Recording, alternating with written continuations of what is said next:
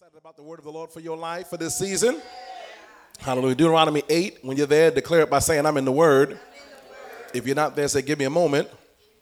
Okay, we got to give me a moment. She said, oh, delicately, give me a moment. That was a delicate game. Most times, it was, give me a moment. Give me a moment. We're going to be, can y'all pray for us today? Pray for me today. I'm going to be, I'm preaching, and then I'm going to be right on the road. I'm headed to West Virginia to be with Kevin Leal. I'm going to be on the road. I'm the Lord. Vitamins, Alka-Seltzer, throat coat, because he going to have me singing and halfway preaching with him and everything. So y'all know how Kevin Leal does. We're going to get him here before the end of this year. But Lord Jesus, so it's just too much. But so I'm going to be with him tonight, Sunday night, Monday, Tuesday, Wednesday, and Thursday morning. And we're going to be doing, there's going to be sessions on tonight, Sunday night tonight. We'll be there. I'll be there on Sunday night. Monday, day session, night session. Tuesday, day session, night session. Wednesday, day session, afternoon session, morning, afternoon, and night. Thursday, morning session. And then I'm getting right back on the road to get back here. And so I want everybody to be in your place on Tuesday night, all right? Elder Shaq's going to be bringing the word, and he has a powerful word for us on giving. If you want to know what financial blessing looks like, that man is a giver, and he understands the blessing of the Lord, and he's going to be ministering to us on Tuesday night. Amen. Be in your place. I got cameras everywhere that you don't even know I got cameras, so I'm going to be watching you as you walk in the service. In the doors, I'll be watching you in the service, so God's going to do some great things. How many excited about the word of the Lord for this season? I'm excited about it. Let me just thank God for Brother Corey. This brother, he is one of our newest men, and this man of God loves the word of God, pushes the word of God, loves his bishop, and pushes the word of the Lord. And I'm excited about his future and what God has for him. And I'm excited. Now, this is what I have to say to a lot of y'all. When you get the word, when you first come in, it is like gold, like, oh my Lord. But over time, you get it so much that you don't stay excited about the word of God you hear, and you don't honor it. And so I want everyone here to honor the word of the Lord, honor the preaching and teaching that we get here. And if you want to grow and you want to see the manifestation of God that comes from the word of God, you will honor it. And so you honor it by, number one, being on time to worship God. Amen. You honor the word of God by staying alert and awake, so that you can receive what God has for you. And now let me say this: if you start getting sleepy and tired, that's because there's something in that word that God wants you to hear, but the enemy's trying to lull you to sleep. I found that out one time, that I was in a service and I was falling asleep, and I slept like 10 minutes. I've never fallen asleep in service, and they was preaching, and I just halfway fell asleep. And when I got the CD of the service, all the stuff that I needed for my answers was coming while I was sleeping. And I was like, man, so now if I get tired in the service, I'll over amen. Hallelujah. Glory to God. Amen. Hallelujah. Yes. People think I'm being funny. I'm waking myself up, telling my spirit, wake up, hear the word, hear the word. I'll shake myself. I'll go put some water on my face. I'll stand up if I have to. But the word is that important to me. Is the word that important to anybody else?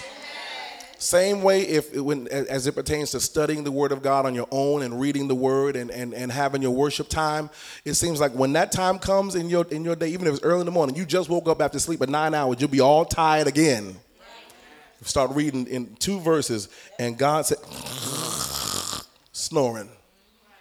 It's because God is trying to get something to you, and the devil knows that what God's trying to get to you, if he can get you to fall asleep, to have your attention somewhere else, he'll block that, and you'll miss it for that season. But somebody say, I'm alert, I'm alive, I'm ready to hear the word.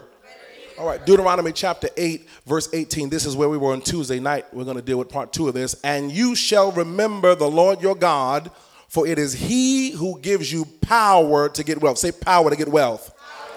That he may establish his covenant, which he swore to your fathers, as it is this day. And you shall remember the Lord your God, for it is he who gives you. And this is what we're going to deal with today. Everybody say the power to get wealth. Come on, say it again. The power to get wealth. Now, if you've never been alive in the service, you need to get alive during this season, because a lot of people need God to give them the power to get some wealth. Amen, somebody. Lord Jesus. All right, so let's start with this. And on Tuesday night, we kind of dealt with the covenant. So if you weren't here on Tuesday night, get that. Is going to bless you. We dealt with the covenant. Everybody say the covenant. And the anointing.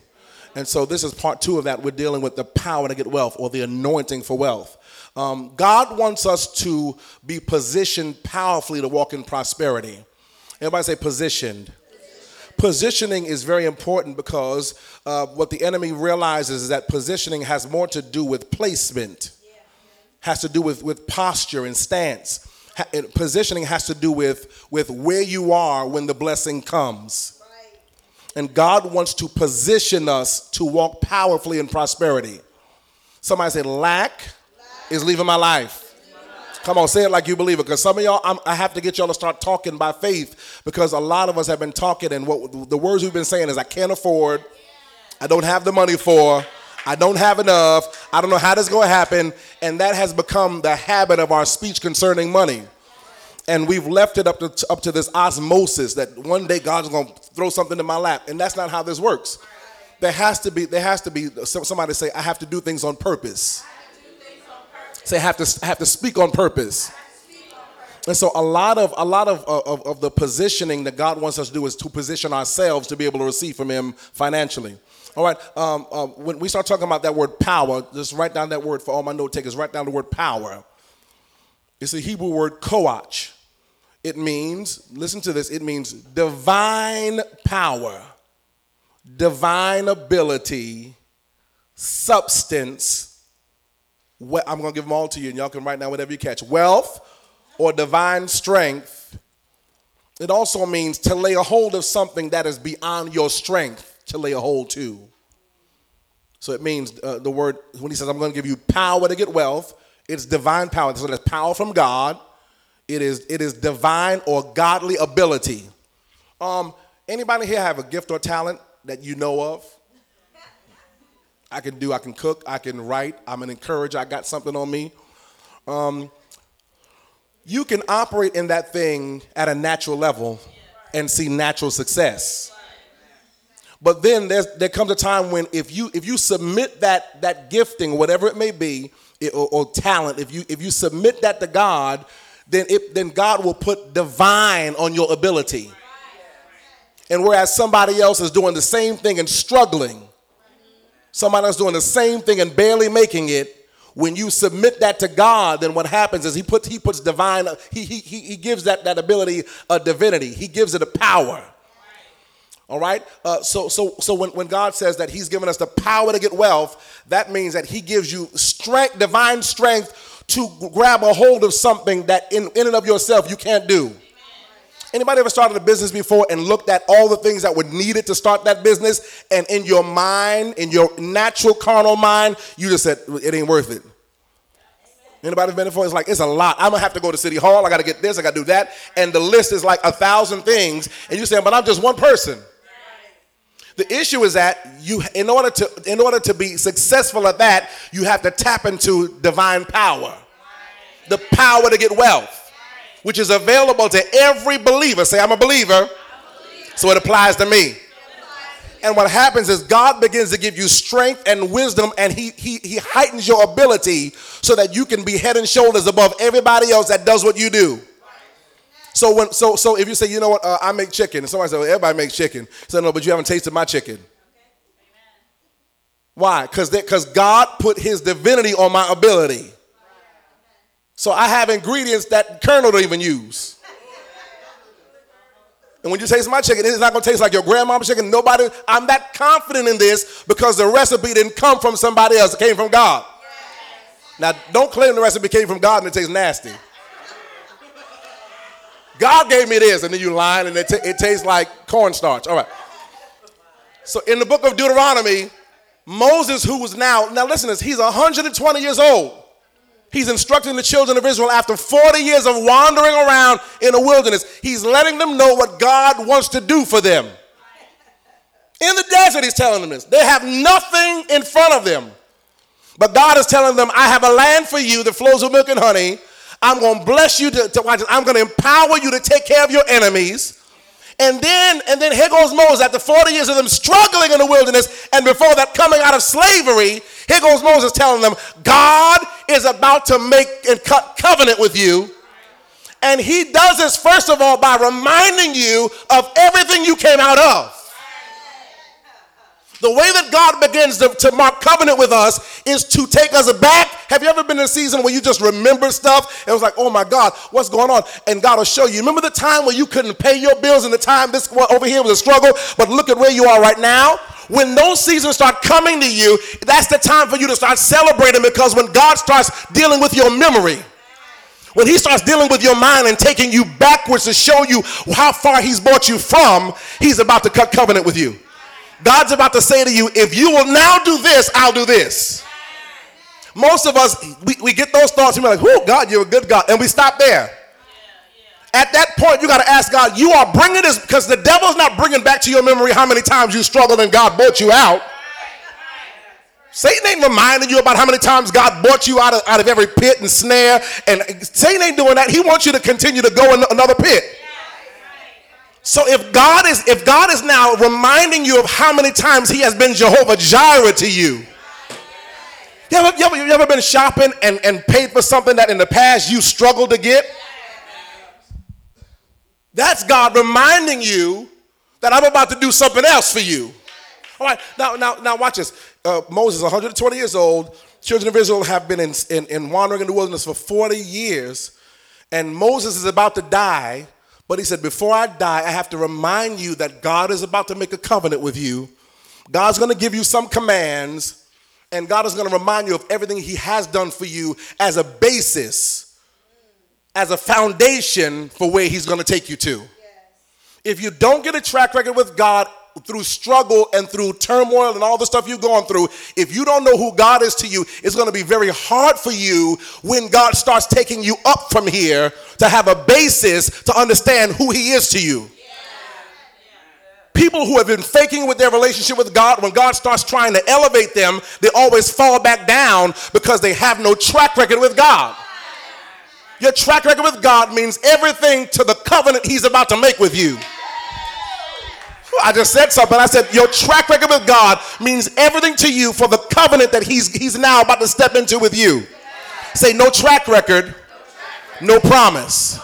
You have to have gone through and struggled and seen God's hand, just like the children of Israel. They were slaves, and the Bible said the more they were afflicted, the more they grew. So they started realizing that hard times don't stop God from doing what he wants to do. Is there anybody here today that realizes I might be in a hard time, but the more the enemy tries to afflict me, tell somebody I'm about to grow.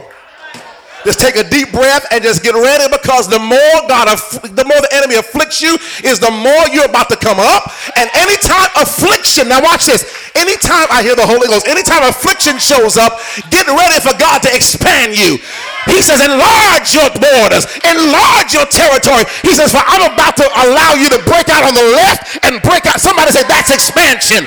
That's overflow. It's something you've never seen before. But it takes, watch this, affliction, going through the hardest season of your life in order for you to be stretched. Because you can't enlarge your borders and God won't stretch you. Tell somebody, here we grow again. Now watch this. Before growth takes place, anybody here do hair? Where's Tremaine when you need her? Anybody here know about cutting hair? When the hair grows out, this is what I know because I have girls. When the hair grows, this is what happens. Brooke will have her hair in braids, and she's all happy, take them braids out of her hair all the way down to her shoulders, and then Tremaine will come and say, we can take a Tremaine say, that's nice, but the growth isn't right. The hair here is dead.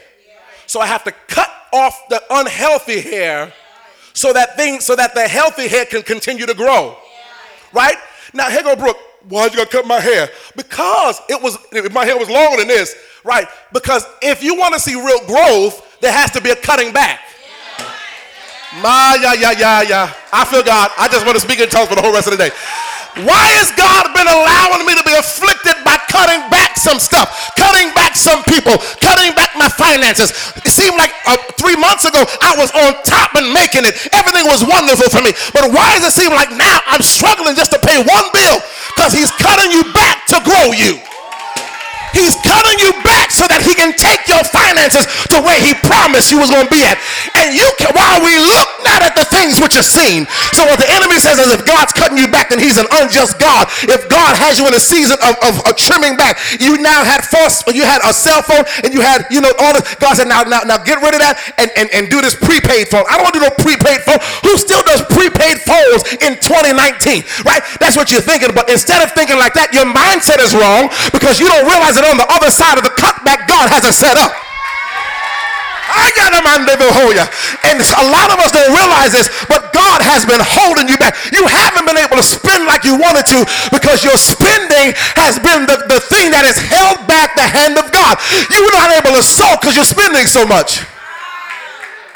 You're not able to give the way you want to and you miss opportunities for sowing because you spent. So God said, I'm going to cut your spending so you can grow in sowing. I'm going to leave you alone. Lord, I got to get to West Virginia. Hold on to this voice some. But somebody say he feels it. Everything I'm preaching to you is what I've experienced firsthand. With 7 children doing ministry, and people always want to think that the preacher's stealing the money. Not so. Okay, how many we got like 50, 40 people in here, 50 people. If 50 people in here gave $10, how much is that? How much would that be? If 50 people gave $10, how much would that be? $500, right? Can you take care of a family of 9 with $500? Honestly, y'all know the truth? The groceries for my house a week is around about $600. Seriously, my groceries for my house for a week is like $600 because I have growing teenagers, I have boys, I got me and overseer, and $600 a shop. Round about there, $400 to $600 a shop. That's how much you pay in groceries. Now think about that. If that's weekly, and you giving $5 every Sunday, how am I robbing from you to take care of my family? Do the math. Come on, let's be real. Do the math, honestly. And that's being generous to say everybody's giving 5 because some of y'all giving 1s. I'm not saying that to shame you, but what I'm saying is the enemy's job, watch this. Now this is going to bless you. The enemy's job is that anything that God is in, the enemy wants to distort it because if it's going to bless you, the enemy wants you to have a hard time either with it or he wants you to feel a ways about it. You don't think so? How many of you, if we could be honest, how many of you have had a struggle with prayer ever? How many of you had a struggle reading your Bible ever? How many of you have ever had a struggle? She said, how many of you have ever had a struggle witnessing to somebody? Now watch. Are these things godly? Yes. Has the enemy used some kind of fight to distort those things in your mind and in your heart? The same goes with money with church and finances in church. Outside of this being God's house, it's a building that houses his presence because when we come, we release his presence in here. But in order for us to do that, we got to have a building to meet at. And in order for us to meet in the building, we got to pay the rent, which, by the way, every 3 months goes up $300. Because they wanted $12,000 for this place from the beginning. I'm sharing this with y'all because I'm trying to demystify all of this stuff. The enemy wants you to think, they stealing my money. What money? What money is there to steal? See, I was telling somebody yesterday, I don't have to bring anybody in to preach finances to the people of God because that's my job. Pastors do that, but apostles don't. My job is to cry loud and spare not and to tell you what God says concerning things, whether you like me or not. If you didn't like me before I started preaching, you really ain't going to like me after I finish preaching. And my job is to preach to you not based off of me having an attitude with your unbelief, but my job is to convince you based on the word of God and to kill a spirit that has been plaguing your mind so that you can participate in the blessings of God and get somebody shout everything God has. All right, so let's just do a little recap from where we were on Tuesday night. We talked about we left off at, I'm not going to do no recap because if I do a recap, I'm going to re-preach Tuesday's thing about the covenant. We're never going to get nowhere. And I got a lot to do. So we left off at the place where we talked about this, and I'll just deal with the last scripture we dealt with. We talked about that trying to be wealthy without giving attention to the issue of wisdom or empowerment is like having a car without having gas in it. We can't talk about finances in any way without talking about empowerment or the power to get it and wisdom. Because most people have not applied wisdom to finances. And because of that, we're in a hole. Can we just say amen? Everybody just say amen, because I don't want to single nobody out. They be like, he's talking about me. No, I'm talking about everybody. Somebody say, struggles and frustrations will follow if you're only after money, but not after God. You're going to have a struggle, and there's always going to be frustration involved with finances if you're only after money. I told you last week, never, ever go after money. Always go after God. Because you need godly wisdom for finances. All right? So this is where we left off on Tuesday night. We talked about how principles can fail. Everybody say principles fail. So if all you have are principles from some seminar you went to, if all you have are principles even that I preached to you, principles by themselves do not get you what God has for you. They're an asset. They help us, but the principle is not the power. 1 Corinthians 3, this is where we left off, and I gave you all a lot of word on Tuesday night. 1 Corinthians 3, verse number 6 and 7. 1 Corinthians 3, 6 and 7. They'll put it up on the screen because I got to move.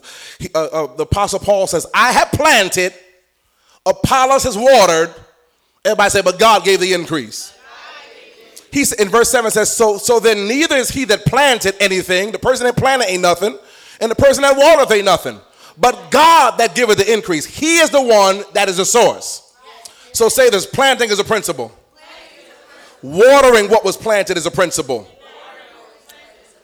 Both of those are principles. So planting is like sowing your seed. It's like giving an offering, giving your tithe. Watering is like praying over it. Believing God that is going to be a turnaround in your finances. But what the Apostle Paul says is you can't stop at just planting and watering. Those are principles. And what he's saying is that planting and watering are nothing, are like nothing to the final outcome minus the power of God. Say, I need the power of God. Watch this. Principles are not sufficient to produce the ending desired result. So think about this. Where do you see yourself? Where has God showed you that you're going to be at? That's not just some fairy tale in your mind. That's not you daydreaming. God used your imagination to show you yourself in the house. That's not a vain imagination. He wants you to have it. You saw cars. Oh, I can see myself driving that. That wasn't just all you. That was you partnering with God and him dealing with your imagination so you can see yourself in the car. But now what? I'm going to sow. I'm going to believe God. Those are great principles. But somebody say, I need power behind the principle. Write down John 3 and 27. Write it down. John 3:27. Listen what it says. A man can receive nothing. Everybody say nothing. A man can receive nothing except it be given him from heaven. You can't get nothing without God. The Apostle Paul explains, go back to 1 Corinthians 3 and 7. Just listen if you already wrote it down. The Apostle Paul says that results can only come from God. Say that results can only come from God. And this is why he said that. He said, because God is the one who gives, everybody shout, increase. Say, God gives the increase.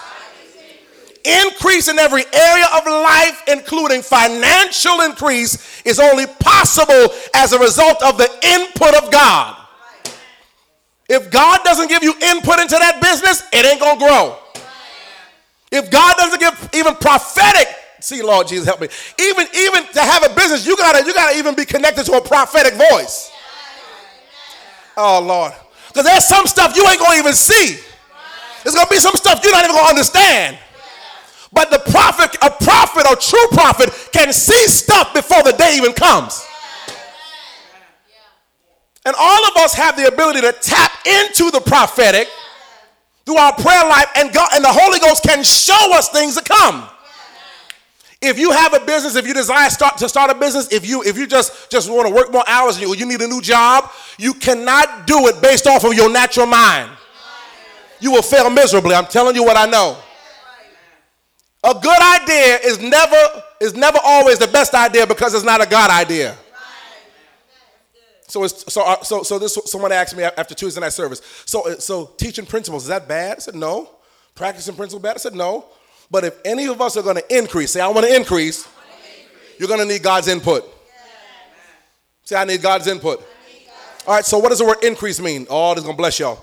Increase means to cause or make to grow. Everybody say make to grow. That means that even in a stubborn financial climate, in a stubborn financial climate, God will make business grow for you. Even in a stubborn financial climate, you drive an Uber, God will let you get all the tips. Come on now. Like the Bible says, whatever your hands touch, it has to prosper. That's not because you're smart. I know some of y'all like, your pride is rearing up. That has nothing to do with your ingenuity. Whatever you touch, it prospering has to do with who you're connected to. That's why if you get properly connected to God, then you don't have to worry about whatever field you're going to go in. If I'm connected to God and I'm getting this job, this is the best job for me, and they say they're going to start me at $12 an hour, but I go there expecting 20, and I operate in the spirit of excellence, and I'm connected to God, God will put down one and put you up. Just because of who you're connected to. Say, my daddy owns all this. That's what we got to see. We always forget that kind of stuff. We want God to bless us, but God says he'll bless the work of your hands. All right. And you ain't got to beg nobody to be blessed. You ain't got a brown nose to be blessed. God will cause you to be in the back of a room, and they'll pick you out of everybody and say, I want you to be my assistant. Do you know what you're doing? I ain't never touched a computer keyboard a day in my life. Well, I'll teach you everything you need to know.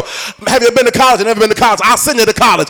And everything you need will come, not because, watch this, you were back there winking and unbuttoning your blouse.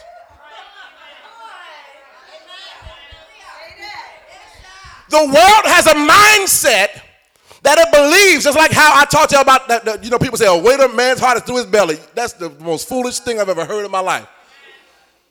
The same way that we think in order to prosper, we have to lower our morals and standards of God and his word in order to prosper. Walk up in and tell him, I'll take you're the best thing we ever had. Good. And I can't work on Sundays. Y'all, Lord, look at that. Look how many amens I got there. You're like, I can't. That's the day I choose to honor God. That's the day I worship my Savior. And Tuesdays too. I need to get off early on Tuesdays. I got to get to Virginia Beach. I got to go home and take a shower. Please do that first. But anyway, got to go home, take a shower, and I got to get to church. See, what is that called? It's called honoring God. Say honoring God. This is why most people can't get blessed, because they honor themselves more than they honor God. All right. Say God's going to increase me. To increase means to cause him. He makes to grow. It means to enlarge, to expand, or extend. Everybody say stretch. When God starts increasing you, the way you know he's increasing you is he takes your little and blows on your little. And your little that was only designed in your own natural mind to get you from here to Sunday, next Sunday, stretches from here to 3 Sundays from now. Anybody ever experienced God increase you? Anybody ever just had $20 and God just somehow made that $20 stretch and stretch and stretch until the next payday, and you're like, I don't even know how that happened. It's not for you to understand it, but you got to live in it. Because eventually what God wants you to do is to have $5,000 in your bank account and trust him enough that he will increase you so that the stuff in your pocket is just seed for whatever he wants to do. I'm on the bus stop on purpose. My car is in my driveway because I got a command from God in prayer early in the morning. And God said, take the bus because I got somebody I need you to bless. See, can you be that kind of vehicle for what God wants to do? And you just got seed ready to sow. Help me, God. It only happens like that when you expect God to end. Somebody say, Lord, stretch my stuff.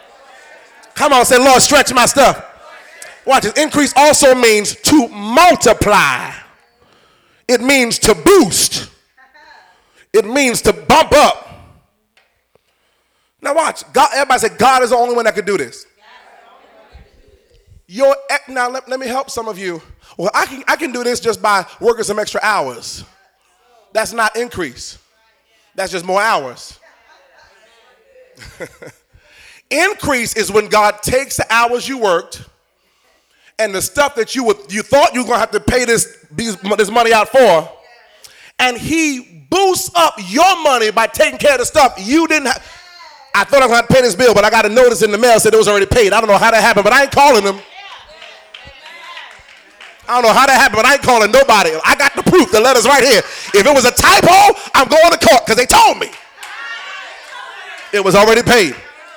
What is that? That is God boosting you. That is God bumping up your stuff. So if you get, now I'm going to make a statement. If you believe that you're getting increase by any other way other than God's doing, it is counterfeit wealth. Everybody say counterfeit wealth.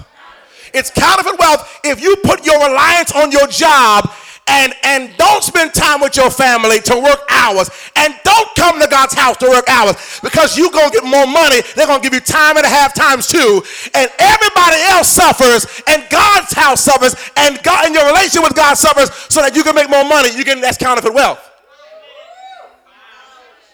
That's counterfeit wealth, because you got a second job because you couldn't trust him with the first job, and you would not, help me, you would not let go of the things that are above what you need to pay out.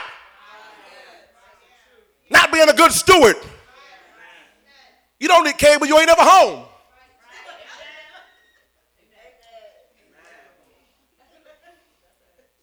How many understand what I'm saying? In order to be a great steward of what God's given you, you're going to have to look through with wisdom what you are paying out. And then you have to match that against what you're bringing in. And if after that you only got $20 left, you got to get rid of something. It may mean that you have to, I've done it, my family's done it, you may have to downgrade your living. We don't like that. Look at that. Y'all got real somber. Y'all was up in, yes, a couple of minutes ago. Now, downgrade, God ain't in that. I just told y'all. Sometimes you have to get cut and bring yourself lower. It's a humbling experience. Okay, let's say you were in a house and you're leasing a house, and the house was 2,800 square feet. And then you go from there and you got to now stay in a house that's 1,500 square feet or 1,000 square feet. It's going to be tight up in that booger. The first reason why it's going to be tight is because you were used to having much more space. Now, let me give you an example. We lived in a house that was 6,700 square feet. Right? Well, that's where we lived at. You got 7 kids? I don't want to hear you. Go to the other side of the house. But watch this. What we started noticing was that month by month, it became increasingly clear that this was beyond what we could pay out per month. We needed space, but the monthly payment, although when we came in it was good for us, times changed, situations changed, finances changed. Come on. And we had to make a decision at the end of that lease term. We had to pray. We didn't just say, that's what we're going to do, because God may have said, stay here and I'll supply the need. But we prayed. God said, downgrade. We went from 600-700 square feet to around about 2,400 square feet. And when I tell you, I felt like I was in prison. I walked down the hallway. Even the hallway felt small. I had a room on both sides, but I felt claustrophobic. Now watch this. You could do one or two things when it's time for you to downgrade. Downgrading, watch this. You want to know why? You want to know the truth of why we downgraded? We downgraded because we wanted to have more seed in our hand to give in God's house. Because the only way we're going to go back up is we got to plant something. Lord. More hours ain't going to help. Because you can get more hours and then have more things you got to pay out. You ever thought, oh, I'm owed this pay period, and then the car break down? Oh, I did time and a half times 8. All of a sudden, they go to transmission. You're like, wait a minute. That's $1,800 plus labor. That's 23, 25. Jesus. I didn't even get that much in this pay period. Now I'm behind. Ever happened to anybody? What happened was that God blew on it to show you that your heart was in the wrong place. All right. Let's get back to this principle and back this principle up in another scripture. Say this, God gives increase. Now, okay, go to Psalm 115. Now, he may use a person to help bring the increase to you, but he has to do it. Say he has to do it. You cannot manipulate people into blessing you and then call that the blessing from God. You can't manipulate people into doing it and then say, look what God did. Look at Psalm 115. The Lord shall what? Increase you. This Psalm 115, I'm sorry, and 14. I'm ready to go. Psalm 115 and 14. I'm just like, read. And y'all like, huh? Read? My old church was like that. I went to an old church like that. I used to start thinking, can the pastor really read? Hey, turn to Psalm 115 and 14. Where my reader at? You got a Bible right here, sir. Read. The Lord shall. And he said right after, the Lord shall. Increase thee. More and more. More and more. Wait. I'm telling you, that's how I used to go every Sunday. Every Sunday. One day he called me to read. I was like, no, thank you. Get up here and read.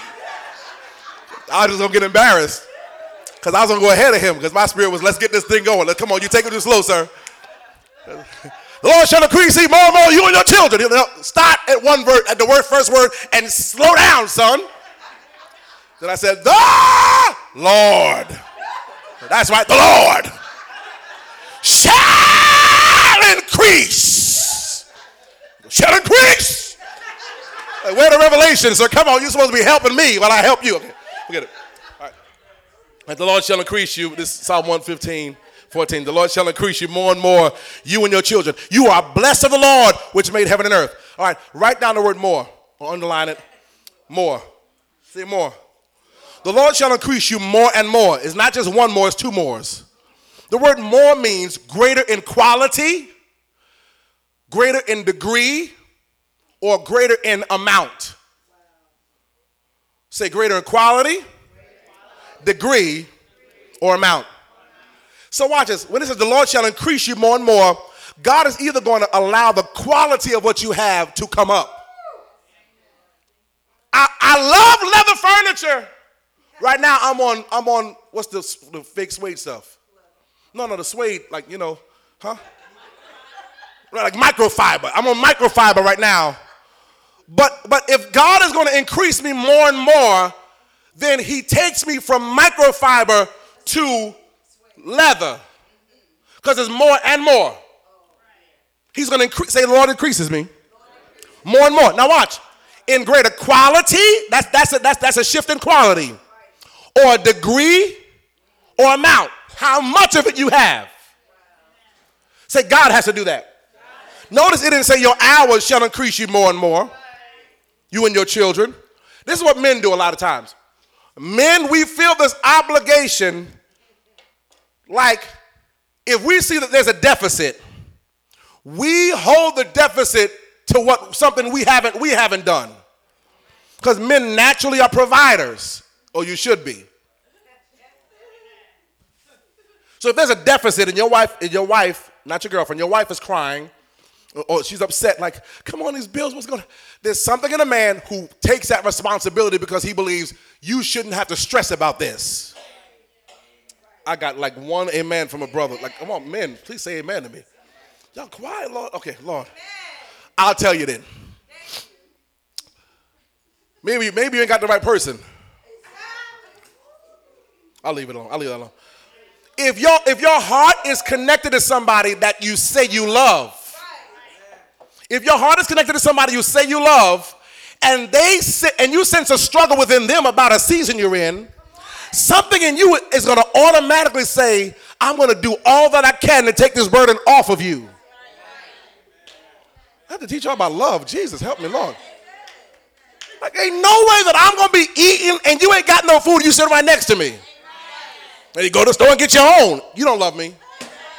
You don't love me. You're selfish. Okay, I'm going to leave that alone. There is nothing that I have in my possession, nothing that I own, nothing that I have financially all the way down to clothing, that if my wife says to me, I like that, she don't have to ask for it. Y'all quiet here. Naturally within me, because of my love for her, it causes me to sacrifice. Even if I went to the store and only bought one because she told me at the beginning she ain't want it. I'm going to get some Chinese food. You want something? What you getting? So shrimp fried rice, egg foo young, and just some wings. No, I don't want none. I know my wife by now. This is 20 years in. When she say no, I know what she likes. So I get extra wings, extra pork fried rice, extra egg foo young. And she goes, that look nice. Can I have some? I'll be right back. Hallelujah, glory to God. Thank you for the opportunity to provide for my wife. Come back up there, like, here, I got one for you. Oh, you're so dreamy. No, because we didn't been in situations where I went to the store. She said she didn't want one, and then I came home and she ate all mine up. So I said, look, I'm going to be a blessing to you. Now, if she don't want it, it's just more for me later on. Because she might want some out of that. Okay, I believe y'all know. I'm trying to teach y'all how to love folk. Trying to teach y'all how to love folk. All right. But there's nothing that I have. Now watch this. The thing that makes my wife comfortable in our relationship, in our marriage, is that nothing that I have is off limits. Anything that I have, she has access to. I don't go in my house and go on my computer and hide somewhere and she don't know who I'm talking to. I don't have special emails, email addresses that she don't have the passwords to. Well, we're quiet. Come on, y'all was high 2 minutes ago. Now you're like, huh? Come on here. Everything, not just my money, but my life is an open book to her. Because when I said I do, it means I did. You don't say I do and then don't do. It's the same with God. When you come into covenant with God, everything that watches, everything he has available to you is an open book for you. Now this is why a lot of people can't catch that. That's why you got the sexual chocolate hand club. The reason why I got that is because most of us don't understand God's love. Because how we view love is, no matter what I do, just don't correct me, don't say nothing to me, don't blast me, don't deal with my stuff, just keep giving to me. That ain't love. You ever heard of tough love? It's still love, it's just tougher. What does that mean? I love you enough to confront you with truth, even though you think I shouldn't say nothing to you. You can't get mad at me because we're in covenant together, and my duty in the covenant is to remind you about truth, because if you're connected to me and living a lie, it's going to affect me. It affects not just a relationship, it affects my lifestyle, because if I'm connected to a liar and a cheater and a manipulator, then what you do falls on me, because we're connected. If one of us got it, all of us got it. So that's why in seasons you have to continue to do friend checks, life checks, emotional checks. Who am I connected to? Because when I start seeing stuff come, I need to ask questions about the people around me. What are you into? What's going on? Why is this happening? Why do I feel anger? Why do I feel alone? Why? Because it ain't me, it's something. Or somebody who is attached to me, because there is a line that goes from you to me until we sever the friendship or the relationship. Same thing with God. If you say you love God, he says, if you love me, the way you stay connected to me and don't sever away is to keep my commands. Keep my covenants. Keep the thing that if I said I'm going to do this and you do what you said that you're going to do, I'm going to praise your name. Then he bless you, don't praise him. You broke covenant. Now, when you break covenant, God is not responsible for following through with what you ask him to do. This is what people do. Lord, if you get me out of this, I'm going to bless you. I'm going to sow seed. I'm going to do. God says, sow this right now. You sow a seed right now. God start bringing you out. You ain't even all the way out and broke the covenant. You just out of one bill. You got 5 more to go. But one bill got you breathing all good. Whew, that was a blessing. Whew. I don't feel like going to church tonight. It's Tuesday. I watch it online. God said, but you told me you was going to be faithful to me. Okay, let me leave y'all alone. Be careful what you tell God you will do when you're in a bind. Because God will honor what you ask him to do and you come into covenant with him for. So he'll honor it. All right, so watch. So he say this. He's going to increase me more and more. That means that God is going to boost the boost. He's going to boost the boost. He's going to push you, and then he's going to push you more. Somebody say, I'm coming out of this. All right, write down John 15:5. I got, what time is it? 12:30, so I got 5 minutes. John 15:5, Jesus says this, without me, the latter clause of that verse says, without me, you can do nothing. If God says, without me, you can do nothing, then what does that mean? I can't do nothing without him. Nothing. It may seem like you're on a fast track to get to somewhere, but really you're just marking time in your own mind. Because he said, well, if you don't include me in your financial plans, if you don't, watch this, I just heard the Holy Ghost. If you don't include me in your debt reduction plan, I'm getting out of this debt. I'm going to find somebody to help me clear my credit. Did you pray first? What did God say about this? Okay, Lord, help me. So put this up, put the one up about principles. Principles without power will only bring frustration. Operating off principles without having power will only bring frustration to you.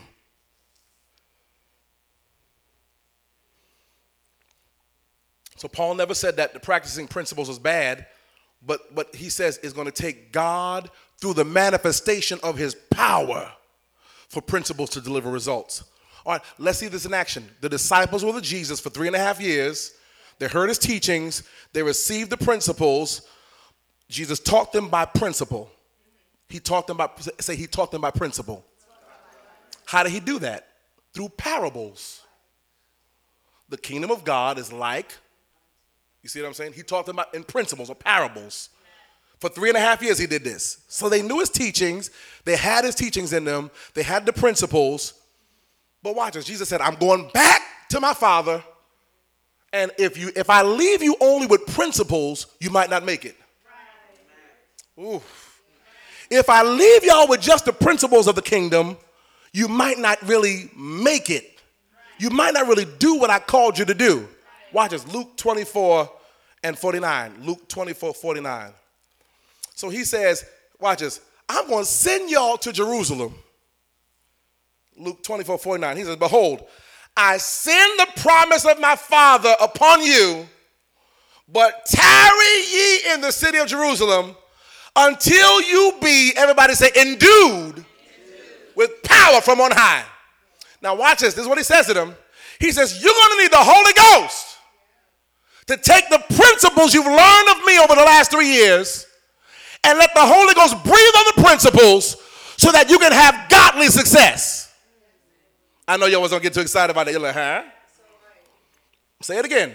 He says, I've given you principles for 3.5 years. But now go to Jerusalem and wait, tarry. The word tarry doesn't just mean wait. It means to sit with expectancy. Sit with expectancy. He says, because you're going to be endued with power. Write the word endued or underline it. Endued. It means to put the clothes of someone on that's greater than you. to change clothes and to put on clothes of a person that's greater than you. So let's just say a multi-billionaire walked in. Let's say Oprah walked in. You're the same size as Oprah. Oprah says, come here, I got something for you. In my clothes, there's the power to get billions of dollars. I'm going to give you my clothes. Go in the room. I got to exchange the clothes. I'm going to take this off. I want you to wear these clothes. When you put these clothes on, you're going to have the power to get all the stuff that I've gotten plus more. Right? So the power would be in what? In this case, the power would be in the clothes, in what she gave you to wear.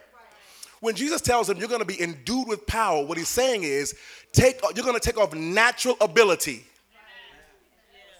And the Holy Ghost is going to come, and I want you to put on the Holy Ghost. And in that putting on of that power, you're going to be endued, watch this, or you're going to put on the clothes of one who is greater than you. Now watch this. Nothing is going to work, he tells them, until you put the power on. Watch this. So watch this. The word power here means God's strength. Say strength. God's power. Say power. And God's ability. This is what he says to them. He says, when you get the Holy Ghost, you are endued, or you put on the cloak of God's power, God's strength, and God's ability. I know for some of you, like, what is this man talking about? The ability of God is God's ableness to do anything but fail. And the power to get wealth is the power that comes from the Holy Ghost, so that wherever you go, there is a boldness within you to do anything. I've never worked with Word or Microsoft. I've never worked on this system. I don't know this management software. But if you show it to me one time, I have a retainer in me. Woo! Hashanda. I have a retainer in me that I rely on more than I retain the retainer that I've relied on up until now, which is my natural mind. Up until now, my natural mind was good. I had the highest GPA in my class. I got degrees, and my mind is sharp. But guess what? If you don't put the Holy Ghost on that mind, you're going to deal in such a level of carnality that eventually you'll fail with a degree.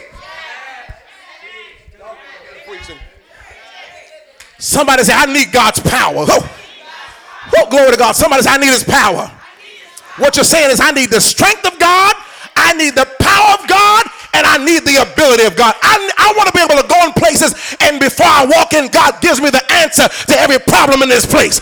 I'm coming in at an entry level, but I can tell you what's happening up there in the computer room. Why? I ain't even been up there, but I got a vision. Hey, God will show you stuff. He did it with Joseph. Joseph operated under the power of the anointing. He was able to interpret the dream, but watch this, without even being in Pharaoh's head, because he had the gift within him. And when you get the gift of the Holy Ghost, the gift comes with gifts. Say, the gift comes with gifts. Write this down. The Spirit of God is the source of power. The Spirit of God is the source of power. You will not be empowered to get wealth until you get acquainted with the Holy Ghost. I'm telling you what I know. You're going to have to spend time praying in the Holy Ghost. You're going to have to spend time asking the Holy Spirit to lead me and guide me into all truth concerning this issue. I got 50 bills, but I only got $50. What should I do? When you don't do that, you operate from a carnal mindset, and the enemy always fights your decisions. When you operate from carnality in finances, after you make the decision, I'm going to buy these boots and then I just wait till I get my money left. From that moment on, you start second guessing, should I take this back? And it is turmoil in your soul when you don't acknowledge God. Okay, Lord. Say this. I need the power of God. All right, write down Luke 4:18. I'm not going to get through this today. Write down Luke 4:18. Lord, please, Kevin, don't have me singing tonight and screaming. Oh, Lord. Okay, Luke 4:18. Listen to what Jesus says. The Spirit of the Lord God is upon me. Say, the Spirit of the Lord God. The Spirit of the Lord is upon me. Why? He has anointed me to preach the gospel to the poor. What do the poor need? They need someone who is anointed to preach the gospel gospel, good news, or truth of God's word to them. We would think poor people need money to come out. Poor people need someone who's anointed to pull them out through the word. Takes an anointing to do that. Oh, Lord, okay. Well, he's sent me to heal the brokenhearted. But notice the first thing he said. The first thing he said is, I'm anointed to preach the gospel to the poor. Because a lack of wealth, always behind that is brokenheartedness.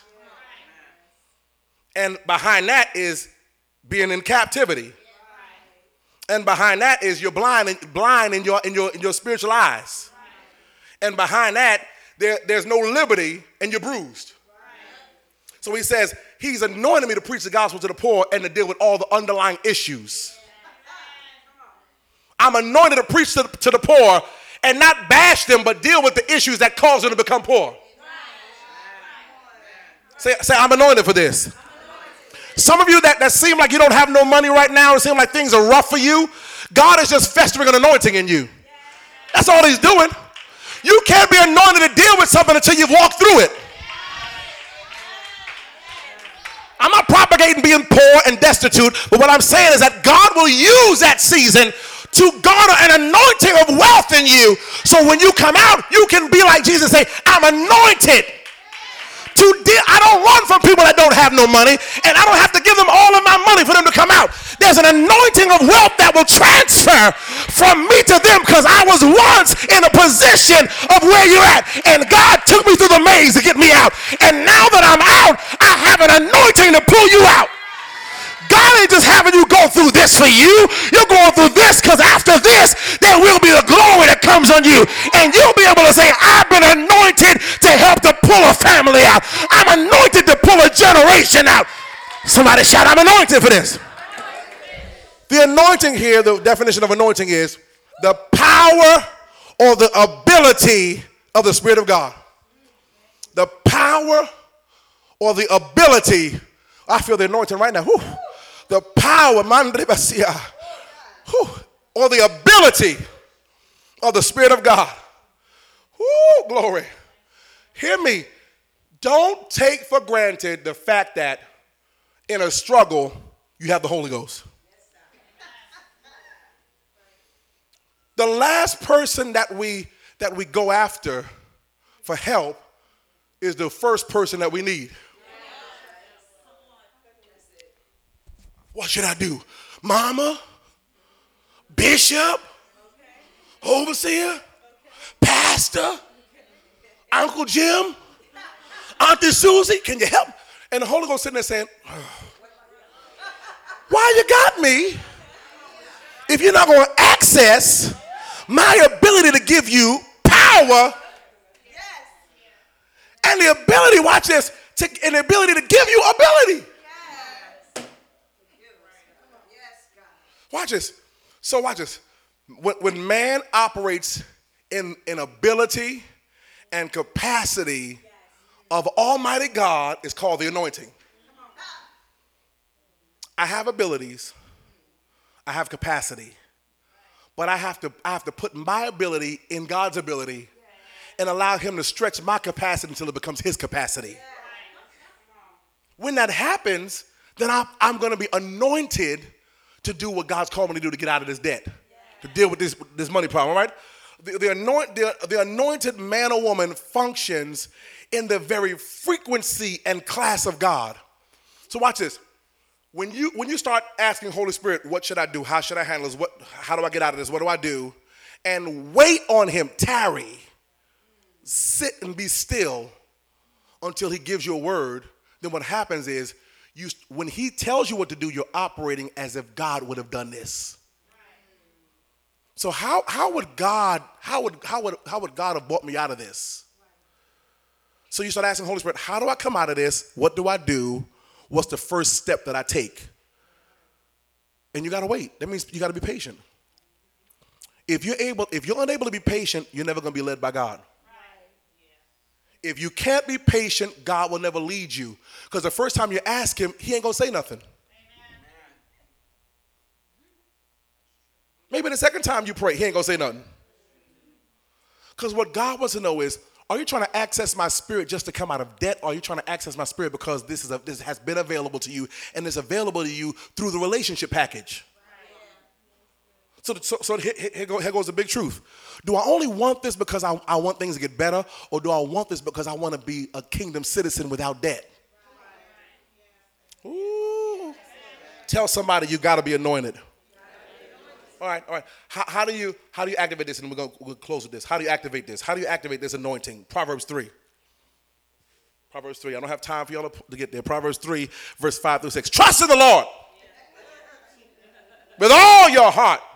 Heart, there's not the thing that beats, but it's your what? Mind and will. Trust in the Lord. It should say, in another version, it says like this.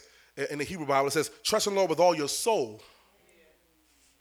Trust in the Lord with all your soul, and lean not to your own understanding. You know what that word understanding in Hebrew means? Carnal mindset. Don't lean on the carnal way that you used to handle stuff like this. Stop shutting down when it looks like you don't have enough money to pay your bills. Stop holding back from God when it looks like you don't have enough to pay your bills. Stop complaining when you don't have enough to pay your bills. Stop being a brat when you can't buy what you can't buy at the season. Let me teach you 2 words, well, 3 words that's going to bless your life to keep you from cursing your money and yourself. Say, I'll be back. Stop saying what you can't afford. The moment you tell people and even God what you can't afford is the moment that the blessings of God shut down to you because you have cursed yourself. The Bible says you are snared by the words of your own mouth. When I go places and I see something and it says, I went one time and look at a pair of shoes, dress shoes, and them bad boys are like $850. I said, I'll be back.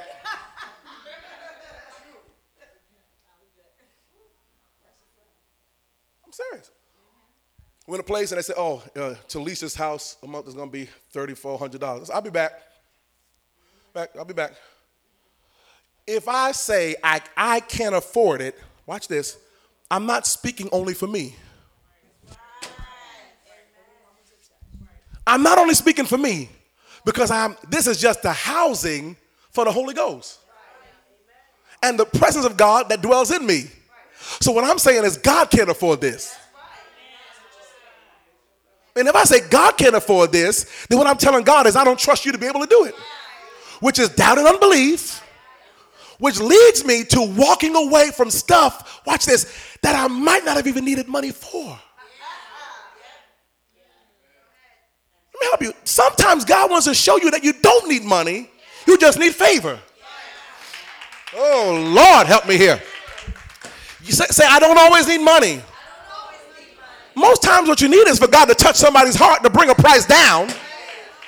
Somebody to say, you can stay here for 6 months for free. Okay, let me tell you what happened to us. We were going for this house, and we wanted this house, and we were going through this process, and we was getting this house, and I believe this was a house for us, and we getting this house. And God knew it wasn't the house. It was a house.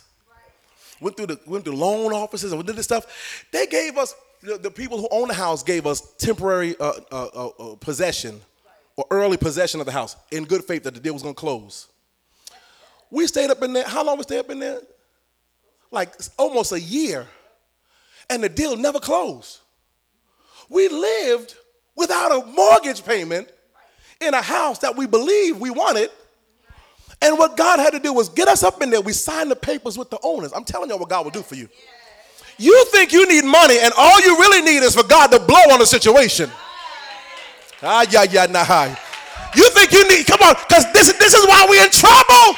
We're in trouble because we equate everything that we're going to possess with money. There's some stuff that God don't want you to have money to get into.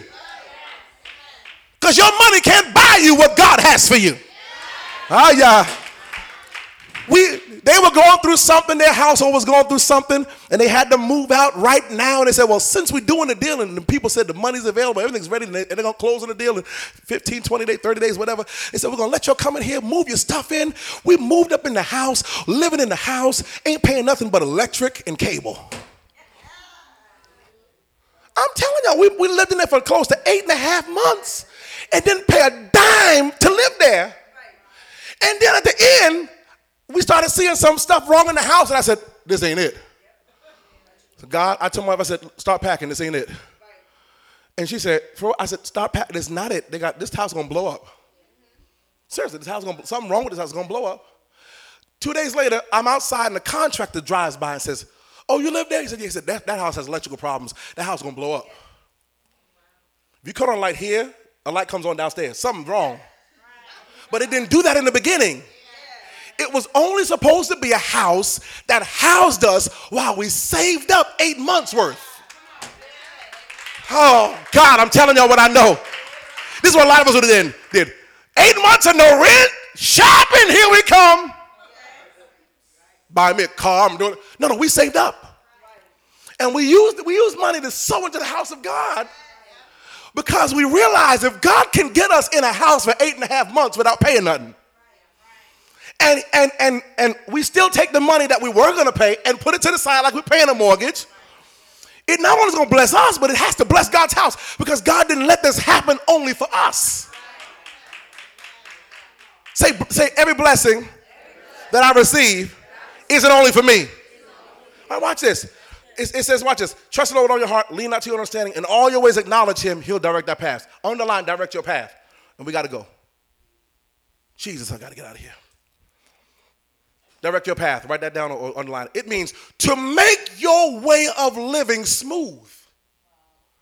We read this before and thought that when it says he'll direct your path means God will show you which way to go. It means that, but it also means that God is going to make your way of living smooth. He's going to make your way of living upright, and he's going to make your way of living straight. This is what happens when you acknowledge God in all your ways. Every issue that would have been a hindrance to you moves and becomes from crooked to straight.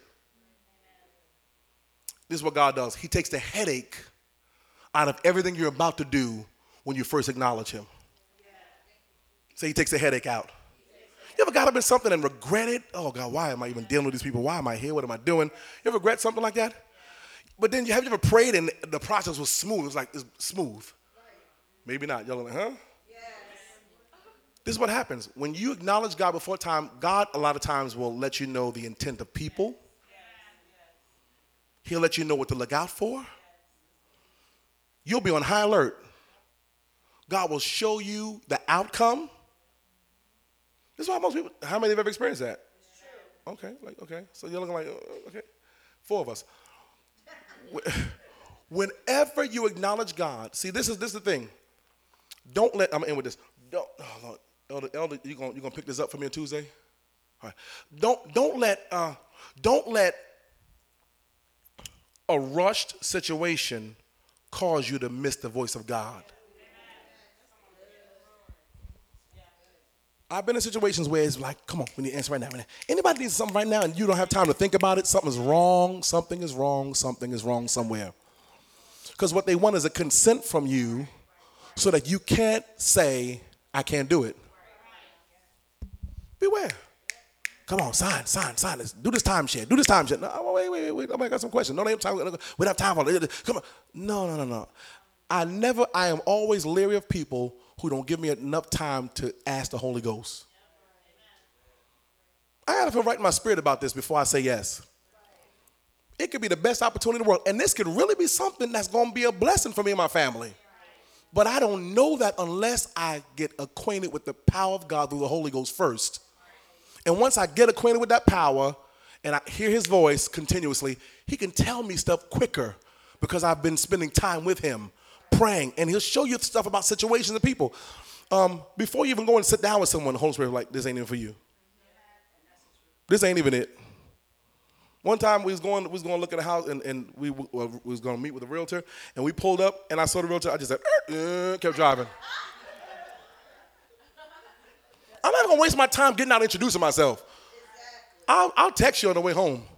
Sorry, it wasn't for us. The house was good, but the realtor, something was wrong. Discernment, standing feet. Discernment will help you do this. There is a power to get wealth. How many received something from that word today? There's a power to get wealth that God wants to allow us to walk in. You cannot be a person who is confined by a bad situation. You hear what I said? Don't let a bad situation confine you. What do you mean, Bishop? I got 30 days to do this. Then the first sign when someone gives a time limit on something, the first thing we do is go right to panic mode. You got 30 days, be out of this house. You got 30 days, I need an answer from you. 20 days, the job is no longer yours. And then we go, fall apart. Their timeline is not your timeline. Say that. Their timeline is not my timeline. My time is in his hand. My time is in God's hand. So what I got to do is watch this. This is what we do. We try to get connected to God when we hear the bad news or we get a deadline instead of already being connected to him, because the answer can come quicker when you have been acquainted with him rather than now trying to learn him. Most people try to learn God when their backs up against the wall. Hold on. Okay, I need a tongue. You ain't spoken tongues since the first day you received the Holy Ghost. 2011, on 9/11, you received the Holy Ghost because you were scared. You thought the world was going to go down. You thought, now you ain't spoken tongues since then. Now today you're like, they got 30 days and you got this what has to happen. You're like, oh Lord.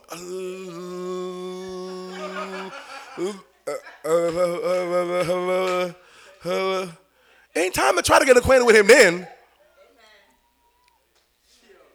What is God after? He's after the daily relationship. The daily prayer time. I'm not saying making religion out of it, but what I'm saying is you gotta be intentional about building a relationship. Most Christians are not intentional about building a relationship. They're intentional about getting money. We're intentional about getting that money. Oh, I'm going to work. I mean, you got 20 minutes of sleep. You going to work.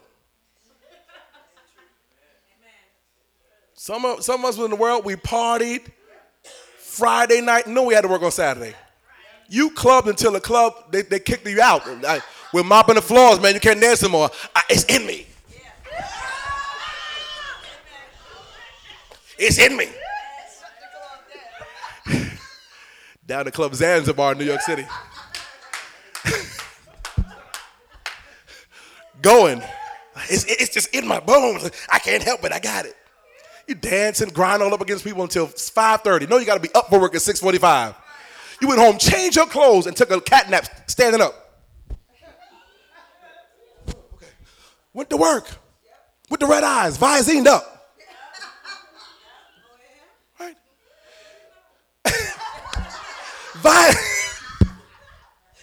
Visined up. Visined up, right? Went to work halfway there. Watch this. But now that you're in a relationship with God, you had a bad night of sleep. And when it starts getting good around about 10 o'clock, you're like, God understands. You don't care about the relationship. So you forsake the assembling ain't just for you. The assembling is for other people. So before the word, someone sees you, there's a connection here.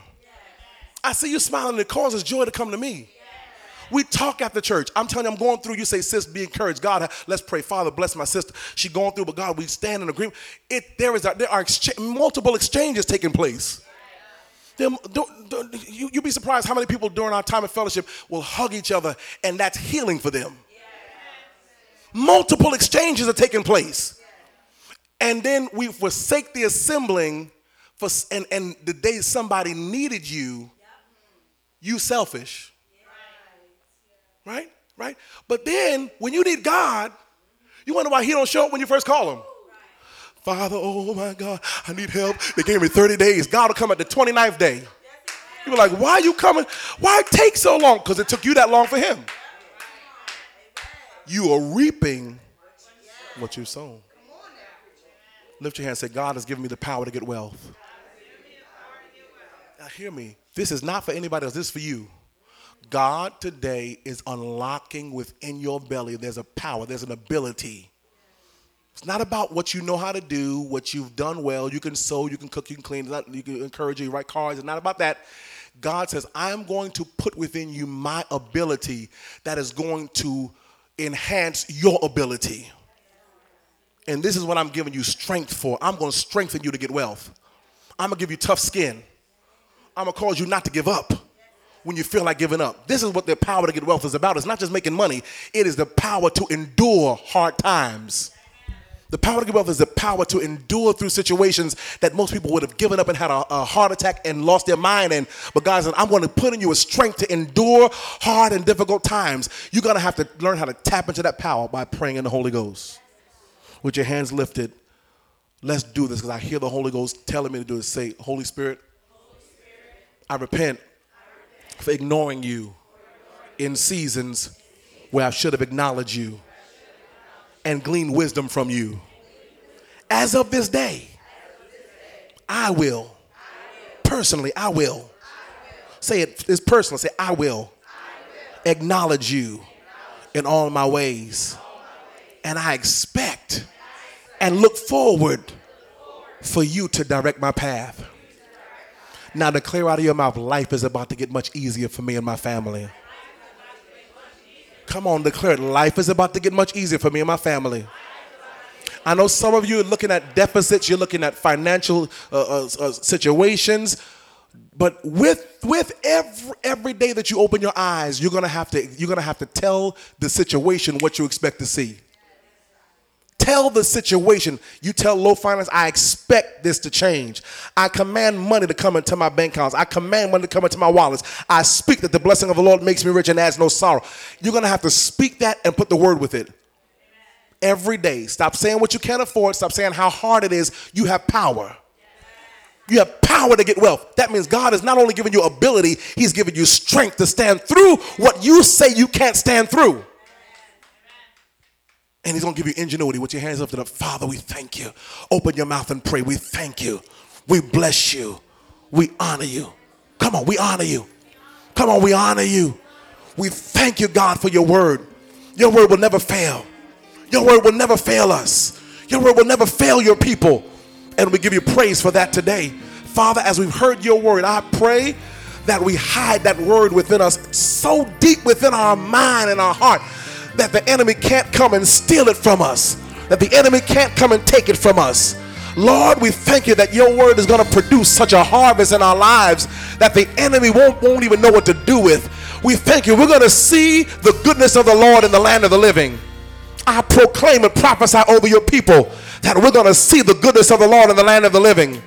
We're going to see the blessing of the Lord that makes us rich and adds no sorrow. And God, we thank you that bills and deficits are going down. We pull on the Holy Ghost, and we pull on the wisdom of the Holy Ghost and the power of the Holy Ghost to teach us how to deal with deficits, teach us how to deal with finances, to teach us how to deal with seasons where we have deadlines in front of us. We will not give in to it. We will not give in to what the enemy is fighting our minds with. We will not give in to what the enemy is plaguing us with.